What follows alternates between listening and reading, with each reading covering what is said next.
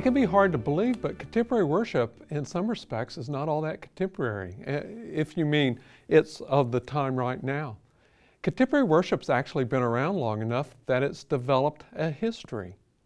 There are three main periods in the 20th century when the term contemporary worship was used. The first started in the 1920s and went to the early 1940s.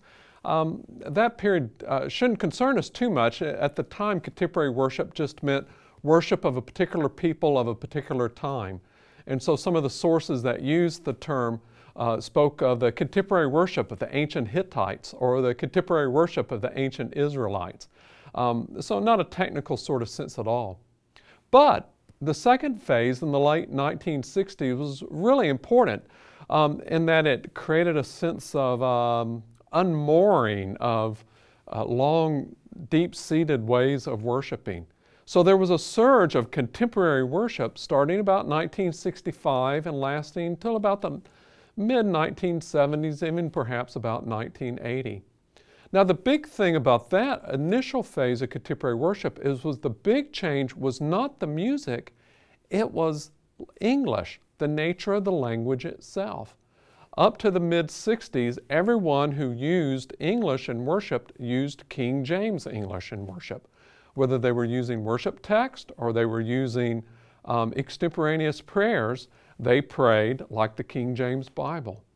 But literally in less than a generation from the mid-60s to the early 80s, that archaic English was largely lost. And so in that first surge of contemporary worship in the late 60s, that was primarily what was meant.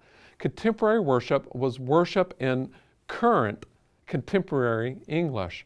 There are two other factors there. The music was important. People were doing experimental things with the music too. And the third thing was just as important was the addressing of current social concerns of the time. And there was great experimentation. Well, that second phase kind of died out by about 1980. And then in the early 90s, by a confluence of several events, the growing widespread music of the Jesus people that had risen in the 70s, developments in youth ministry, charismatic and Pentecostal renewal, and the rise of the church growth movement. This thing that we now know as contemporary worship in mainline congregations really began to emerge in strength. My research seems to indicate that the term became widespread around 1993, 1994, and quickly spread across a wide range of mainline denominations. Now, what have been some of the changes even in the last 20 years? Believe it or not, there has been quite a bit. The general sound of the music has tended to shift from a more folk sound to a rock sound. The very nature of the songs themselves have shifted quite a bit. The earlier songs tended to be chorus only, or verse and chorus, or maybe two verses and a chorus. But starting in the late 1990s, especially with the influx of new music from British composers, you started getting a more complex structure of verse, chorus, and bridge. That's so widespread nowadays, we think that that's been just an intrinsic part of contemporary worship from the beginning, but it's actually a fairly new development. Another new development has been the increasing reliance upon technology and the ever-increasing sophistication of the technology.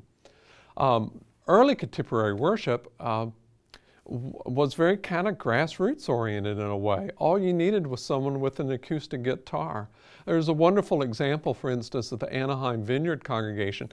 Didn't rehearse their musicians, didn't project the lyrics, didn't give the lyrics to the congregation, kept a fairly stable repertoire, had no technology involved at all, except a little bit of sound amplification, just a very little bit of sound amplification.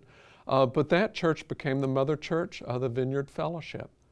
The whole scene has changed radically in the last 20 to 30 years, however, where even medium and increasingly smaller sized churches are becoming very dependent upon the technology that's involved there.